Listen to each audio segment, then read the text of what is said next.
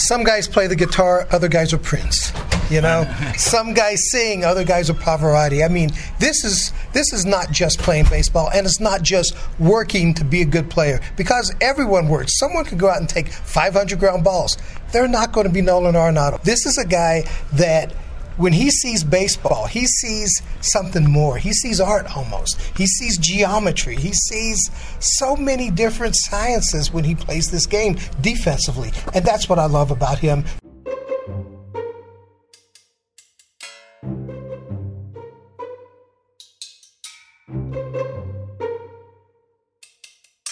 Hello, everybody, and welcome to the best podcast in baseball, brought to you by Closet by Design of St. Louis. I'm St. Louis Post-Dispatch baseball writer Derek Gould, joined this week by a tandem of Colorado Rockies beat writers. There's Thomas Harding of MLB.com and Patrick Saunders of the Denver Post, which I think makes this a milestone podcast because it's the first time that we'll be recording a conversation between a Rocky Mountain News guy and a Denver Post guy at the Coors Field press box, right? That's true. Instead of fisticuffs, you're exactly right. The glory days of the newspaper war here. Thank you guys very much for joining me here. I wanted to ask you just what we talked about after Game 2 as Nolan Arenado kind of took control of that game, leveled the series between the Cardinals and the Rockies, and made one of his kind of signature catches and throws that Oli Marmol says he's the only guy in baseball that can make a catch like that down foul territory. You guys have kind of become used to that, right? Yeah, you know, it's funny. You're watching him, and he's wearing that Cardinal uniform, the birds on the bat, but it was like old times with the Rockies. I mean, he ends up pulling a home run into the left field corner there. We saw that so many times here. And also the defensive plays, you're right. It's to the point where, in a way, it's kind of good that he's been gone a couple of years because you could stop and gasp and understand and appreciate it the way he did it last night. Patrick, how often did you see his defense at third base dictate games? Oh, man. Great question. I don't know how often. I do know that every single game that I watched Nolan play, he did something where Thomas and I would look at each other and like, wow, or the catchphrase on Twitter, whatever, is always Nolan being Nolan. I mean, yes, some of those plays actually completely changed the outcome of the games.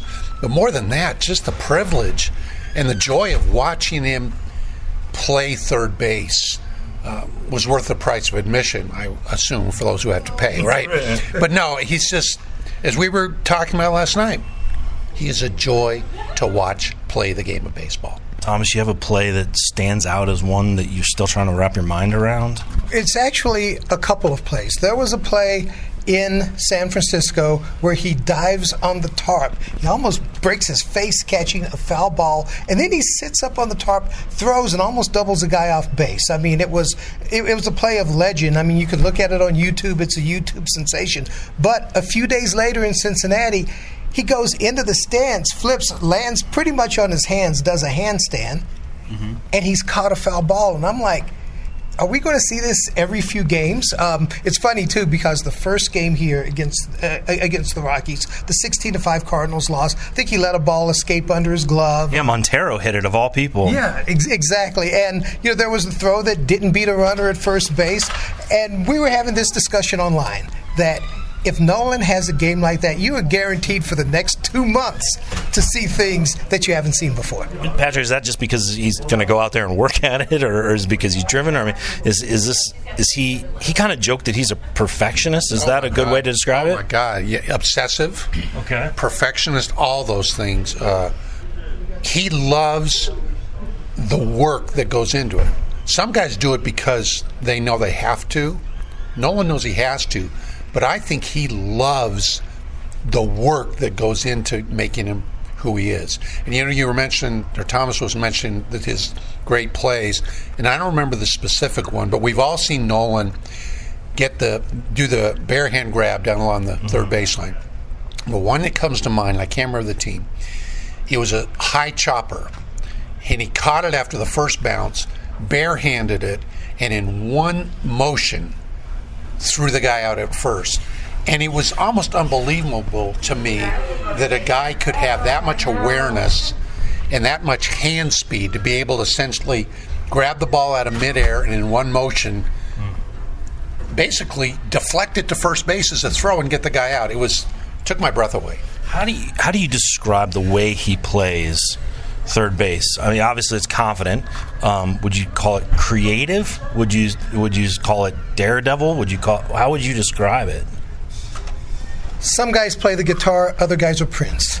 You know, some guys sing, other guys are Pavarotti. I mean, this is not just playing baseball, and it's not just working to be a good player, because everyone works. Someone could go out and take 500 ground balls. They're not going to be Nolan Arenado. You can tell your kid, hey, hard work gets you there, but hard work is not going to make you Nolan Arenado. This is a guy that, when he sees baseball, we watch baseball. He sees something more. He sees art almost. He sees geometry. He sees so many different sciences when he plays this game defensively. And that's what I love about him. Just, you know that he has done something that probably he has thought about and worked on that no one else has even thought about. That's what I see when he plays it. Tell me you've written that. Have you written that, or did you just come up with that on the fly there? I came up on the fly, but I'm going to write it at some point. I mean, geez. You got to re-listen to this and write that down. That was excellent. You know, the word that comes to mind besides what Thomas just said is fearless. Yeah. Nolan is one of those players who's not afraid to make the big play, to go for it, because most of the time he's going to get it right.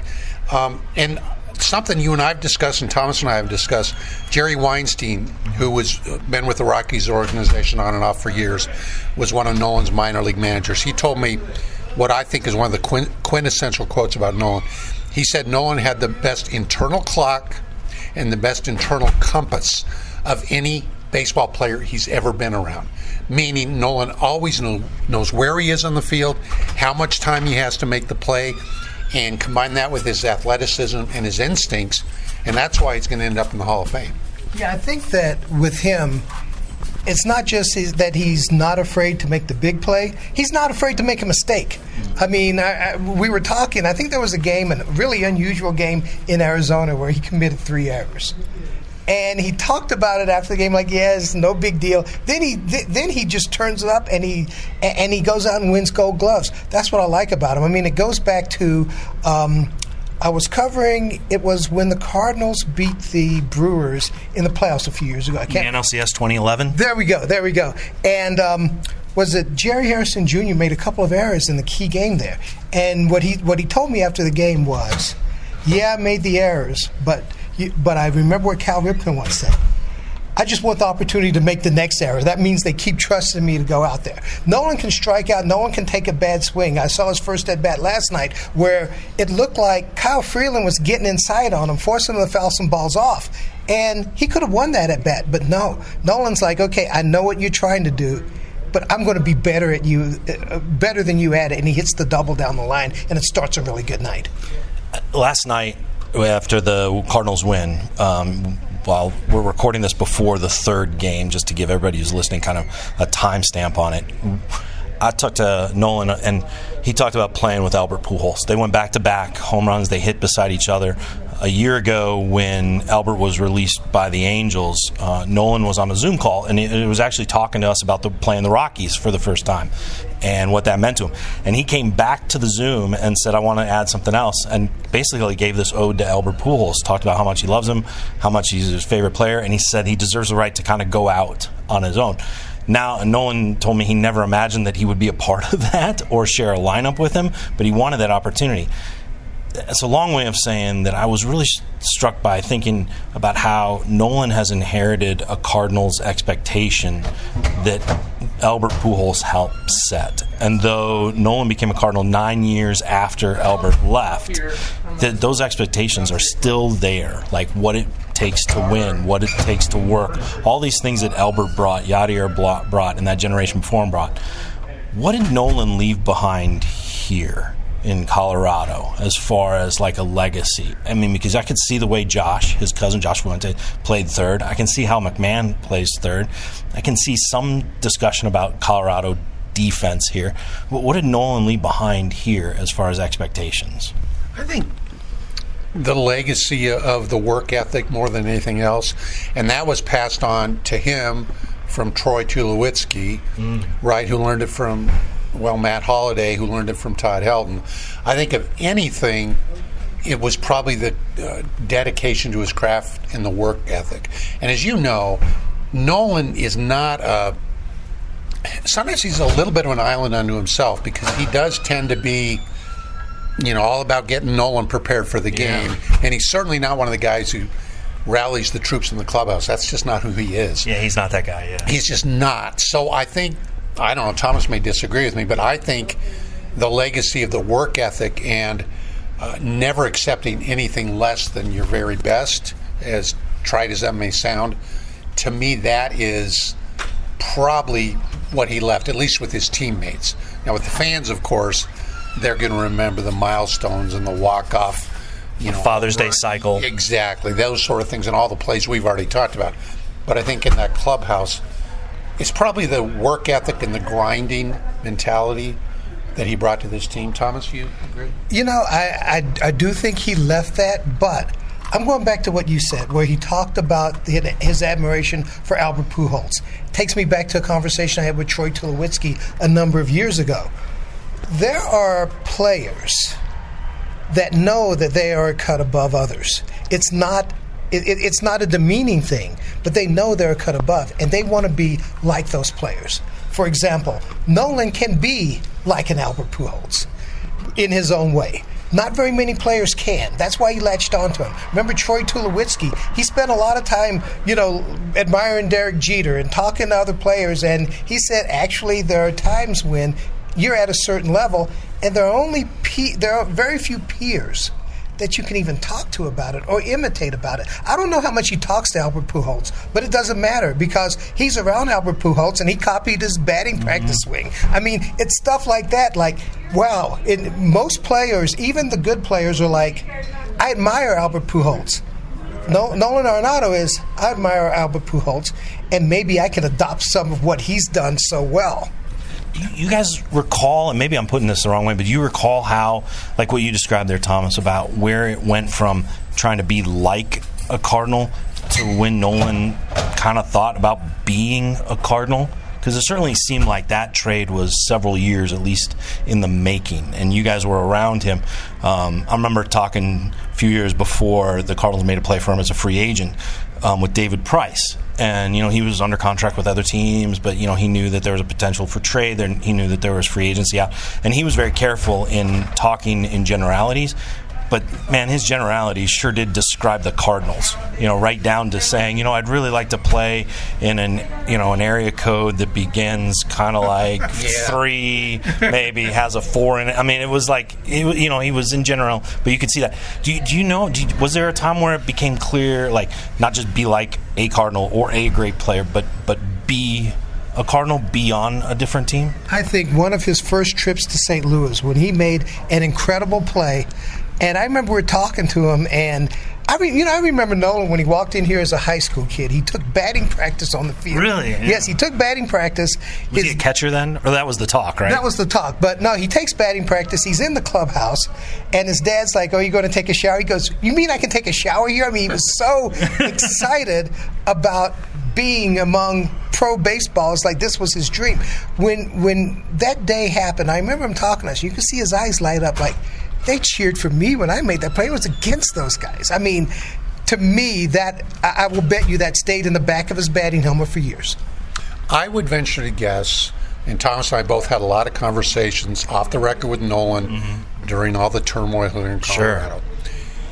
The Cardinals were certainly way up there because he understands baseball tradition. He knew what a classy organization it was. He knew the fan base, as Thomas mentioned. He knew the expectations to winning. But I wouldn't say it was just the Cardinals. No, yeah, the Dodgers had the Dodgers for sure, because he's a Southern California kid. He likes Dodger Stadium. He likes the bar that they set. I think the bottom line is geography, etc., was important to Nolan. SoCal would have been cool. He wants a chance to win a World Series above and beyond almost anything else. And truthfully, he didn't think he was going to get it here, and that's why he wanted out. Let's bottom line it. He keeps bringing up the fact that he's never been on a division winner. I know that this organization has never had a division winner. Is that something that is brought up a lot around here, that they just don't have a division title, flag, anything to put at this ballpark? Well, it's weird because they went to the World Series as a wild card. Yeah. When you look at this division, the Dodgers and the Giants are giants of this division when it comes to resources, when it comes to money, the ability to get free agents. It's almost like the rest of the division is trying to get a wild card. I mean, even the San Diego Padres, they did all this trading to get a wild card. So the way this division is set up, a lot of times you just want to get in. And Nolan wanted to be a division champion. So, if you're here, you want to get in and you want to upset people and win the World Series. But if you leave and suddenly you think, wow, I could be a division champion, then that really becomes important to you because you've never had it here. It's interesting you brought that up, and you and I were in the dugout the other day when Nolan was meeting with the media. Yeah. And I know he said that, I think, at least 3 times. 3 times, and it's every other day over the last week and a half. And I'm not, and he won't, like, even when I asked him about the trade deadline, he goes, it's good to add because it reinforces what the team you have and you think you have potential, and it's good to add the pieces you need at the trade deadline because you want to win a division title. It's so fascinating because, when Carlos Beltran came to the Cardinals, he wanted to get to the World Series. He'd never been past a CS, and it was something that preoccupied him. I talked to his wife, and she was saying that the night before he had a chance to win a pennant, he was up practicing his swing. He just could not, and she found him even gripping the bat as he was trying to sleep, just because he knew the potential was there for something he'd never achieved in his career. Being around the Cardinals, they talk about winning the pennant, they talk about winning the division, they talk about winning a World Series. Ultimately, they talk about being defined. The manager says we're defined by whether we win a World Series or not. There's one winner, 29 losers. That's how I look at things. And then Nolan comes in, and over the past few weeks, it's been, I got to win the NL Central. And I'm like, wait, what? I'm trying to compute that, and it really means a lot to him. Yeah, it does. And here, as this is the Rockies' 30th year. They've never done it. Mm-hmm. They're certainly not going to do it now. I think the media will mention no pennants or no division titles a lot more than certainly the front office or any of those guys do. And maybe it's because they realize where the Dodgers are right now. It's such a powerhouse organization. But it's interesting. I don't remember Nolan ever mentioning that very much to me when he was here. Well, actually, I'm going to tell you, I thought the beginning of the end was in 2018 when they played the Dodgers in a showdown game to win the NL West. 163. Then they beat the Cubs in the wild card game, but flying out there, bouncing all around the country, they were dead in the playoffs. And I remember being in the clubhouse afterward, and I think part of it was it looked like they were going to let DJ LeMahieu go. Free agent, right? Yeah, but it was almost like they felt like their chance got away, and the disappointment was so incredible at that time. I'm going to tell you what you're probably going to get. They win the division, and Nolan starts talking about the World Series because he's a step-by-step kind of guy. I mean, a lot of times his interviews go to, I'm just trying to hit the ball hard. And it's not like he's trying to end the interview. It's, I'm trying to hit the ball hard tomorrow when I show up. Right. So win that division and listen to what he says next. Were there Rockies who talked like he did about wanting more from the organization? Have there been, was Helton like, have there been guys like that through the years who have said, look, we need more from this organization. We need more in this clubhouse to compete with the likes of the Dodgers? There have been. I don't know if any of them were quite as publicly vocal as Nolan was during that time. A number of guys off the record, and even guys on the team now that I'm not going to mention, have told me, and I'm sure have told Thomas the same thing. Nolan stood out because Nolan, as you know, sometimes he's a really good quote, but sometimes he's very close to the vest kind of guy. He'll say what you expect him to say. But when he wants to be heard, he gets himself heard. And when he didn't like the direction of this franchise, he was very public and very vocal about it. I'm trying to remember, Thomas, if anybody else in recent memory was quite as vocal about the direction of this franchise. Well, I think there was that time in the early 2000s when Mike Hampton and Denny Nagel came in. Yeah. Hampton was very, hey, they need to get, they're letting too many good guys go. Granted, he did not pitch well here, but they're letting too many guys go here. I think this organization, a couple of things. First, they tend to skew kind of young, so a lot of guys really don't feel like they have that clout to say it. and they tend to be a little bit quiet, where they may be saying it behind the scenes or to us, but not publicly. I mean, Todd Helton, nobody wanted to win more than Todd Helton. Nobody wants to win more than Charlie Blackmon. But they may not say anything publicly. And I think the last thing on that is the general manager here at the time, Jeff Bridich, really didn't have good relationships. And I think that I personally am stunned by that. I'm overwhelmed. I don't know what to do with that information. I'm amazed by it. Please note the sarcasm. Yes. Yeah. But I mean, I'm no brain surgeon,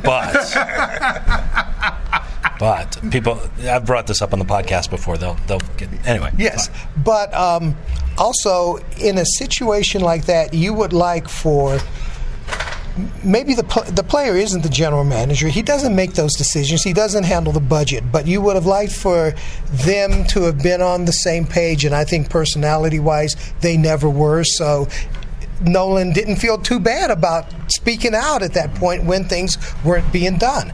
I don't think he's ever really ripped on the owner or anything like that. He likes him, but I think that hurt, or at least it helped Nolan get out of here. They need, though, to make some moves to make a difference or figure out a way to figure out this park. And sometimes you get tired of it. I think part of it is Nolan got tired of, gee, can we hit on the road? Gee, do our guys ever get credit? This, that, and the other thing. Yeah, he brought that up. Yeah. You go to St. Louis, and none of that matters. They're wanting to win the World Series. He's wanting the first. Let me win a division first. But he's going to be wanting to win a World Series. So this is my way of asking if maybe that's the legacy he leaves behind, is he brought it up, made it headlines, that maybe the fans or players should expect more from this organization. And I wonder if maybe you'll start hearing that a little bit more often, and that, you know, that Nolan's comments will echo in quotes ahead, especially as the years start to roll by here. Yeah, that's a really interesting question, and I think you're going to get a split decision on that, because there is a contingent here in Colorado of some hardcore Rockies fans who think that, I'll just say it bluntly, that Nolan acted like a spoiled brat. They thought, hey, he signed this big contract, he committed to the team, and a very short time later he wanted out. Yeah. So there is that contingent, and you could hear it last night. There were a few boos in the stands last night for Nolan, because there are people who think that way. But to your point, Derek, will his words and his shaking up this franchise have a long-term effect? I don't think so, not right now, because the Rockies have still stayed in-house with how they do things in terms of hiring, and it's still a very, in my opinion, a very insular organization, and they do things the way they see them. They kind of do things the way they've always done them, hire from within. So I don't think, even though the Nolan Arenado trade was an earthquake around here, and it still reverberates, I don't think it changed the course of the franchise that much. That's my opinion. Thomas? Yeah, I don't think it changed the course. I agree with you on how they operate and all. It did change one thing, though. It got to the point to where the way things were going under Jeff Bridich was unbearable. And they ended up making that change. I think that they still think that doing things their way, because they're in their unique environment, they still think that that's going to get them there. They do have to change some things. It looks like they're addressing some things as far as analytics and a few things in the front office right now.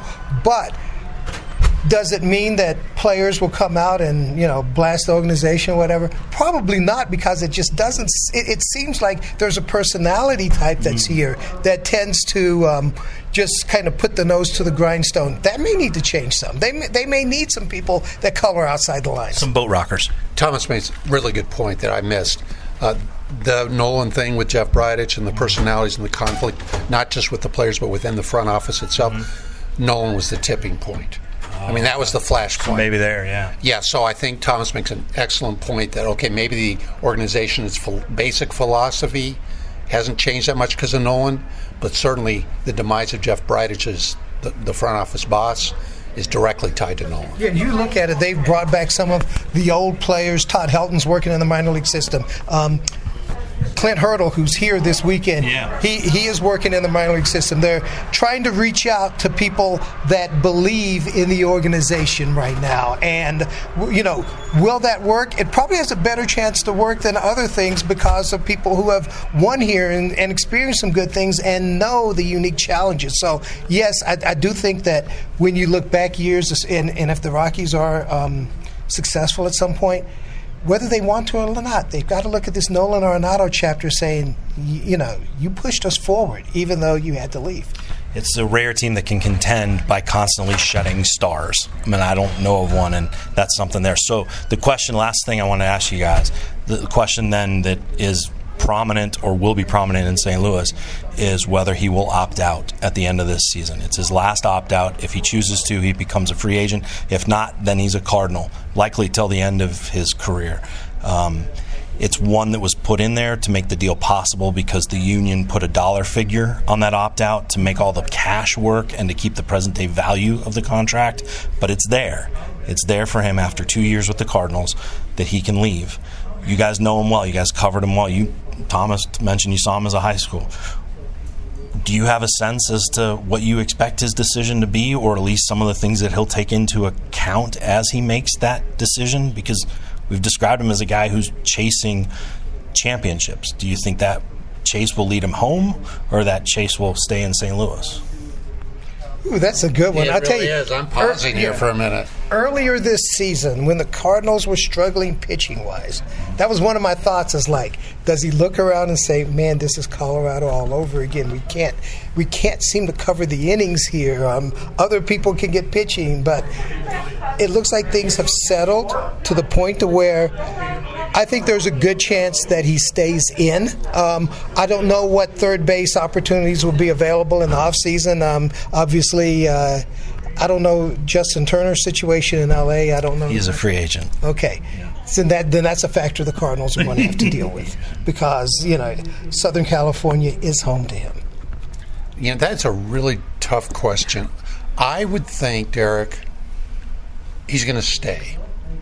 And even though Nolan left here, and even though he's so obsessive about baseball, he cares about his legacy a lot. And I don't think he wants to be looked upon as a guy who was essentially a carpetbagger, to be blunt.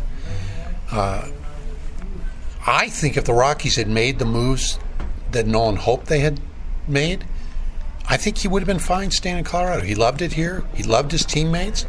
But when he didn't think the franchise was heading in the right direction, and it was clear to him it wasn't, he wanted out. I think if he feels like the Cardinals, as they always have been, are committed to winning and has a chance, I think he will stay there because you retire in a Cardinals uniform and most likely go to the Hall of Fame in a Cardinals uniform. I think something like that means a lot to him. So I would bet he does not opt out. Thank you guys very much. That's Patrick Saunders of the Denver Post, Thomas Harding of MLB.com, two guys who've covered a lot of baseball here, who've seen a lot of high-scoring games at Coors Field. Long games. And we've lived to tell about it. Yeah. Thank you guys. That was a conversation at Coors Field this past week with Thomas Harding, MLB.com's Rockies beat writer, and Patrick Saunders, baseball writer at the Denver Post. You can follow Harding at Harding_MLB. And Saunders is also on Twitter at PSaundersDP. Harding's works, of course, is available at MLB.com, where you can read his work on the Rockies, or you can subscribe to his newsletter. And you can read Saunders at Denver's remaining daily newspaper, DenverPost.com. All the constant Cardinals coverage at the Post-Dispatch can be found at STLtoday.com, and you can find complete minor league coverage, including the history made this past week by one Cardinals AA infielder, Chandler Redmond, at STL Pinch Hits, the app and the website. The best podcast in baseball, brought to you weekly by Closet by Design of St. Louis, is available wherever you get your podcasts. If you rate and review BPIB on iTunes, we will know how to make it better as it goes from the first decade to the next decade. Stay tuned for next week's special episode of BPIB. Stay informed, stay healthy. Talk to you soon.